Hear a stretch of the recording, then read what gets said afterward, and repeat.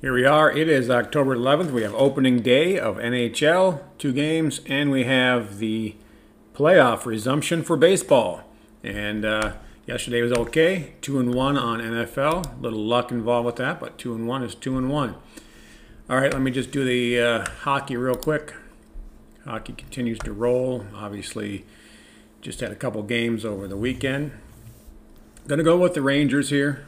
It's really not too much to think about. Minus 115 in the money line. They have incentive here at home. This is the finals rematch, and the Rangers came up in the short end of that. So there's a little revenge here. And Tampa Bay is notorious for starting the season in a lackluster fashion and then turning it on, just getting to the playoffs, and doesn't even matter to them. It seems like what seed they're in, and then getting it done. Then we're going with the home team, Rangers, for sure. And just in case, if you're nervous, and I'm going to play this as well, the Rangers plus 1.5 and over 4.5 in the same game parlay. So we can lose one in overtime or whatever and get the win. But I do like the money line minus 115 better.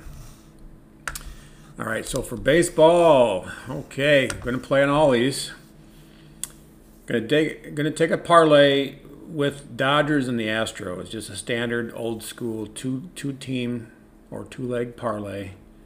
You're getting good plus money on that. 111, 112, I believe it was.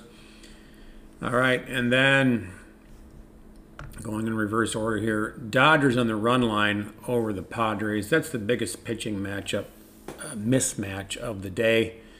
Clevenger for the Padres should get blown up. And the Dodgers here, you know, what do you say? You got to take them by 2. Serious pitching advantage, serious team advantage at home. For all these teams, every one of these 4 teams, you've got their best pitcher going, the home team, because they're off for 5, 6, 7 days. So they have it all lined up for their pitching, whereas the wild card or division, the wild card round winners advanced by using their best pitchers, although they should be available for game 2. Number 1 pitcher should be available for game 2. They aren't today. So really all the home teams, the favorite teams, are the way to play, but it's how you do it that makes more sense. And there are some upset potentials. Anyway, the Dodgers won this series 14-5 for the year over their divisional rival Padres, and they won all the series. This is the Dodgers game. So let's move on to the Yankees at home versus Cleveland. Garrett Cole, how do you go against him? How do you go with him? It's hard on this game. So that's why he's not part of the parlay. You can't do him on the run line, I don't think, although I do think he pitches a good game. By the way, the Yanks are 5-1 against the Guardians this year, 38-14 combined score. Pretty much dominated them. At the same time, this matchup of Quantrill for Cleveland is not bad. Garrett Cole gives up home runs, the 3rd most home runs in all of baseball, which is why you are nervous about him. But Cleveland has hit the second least home runs in all of baseball. They're not a power team.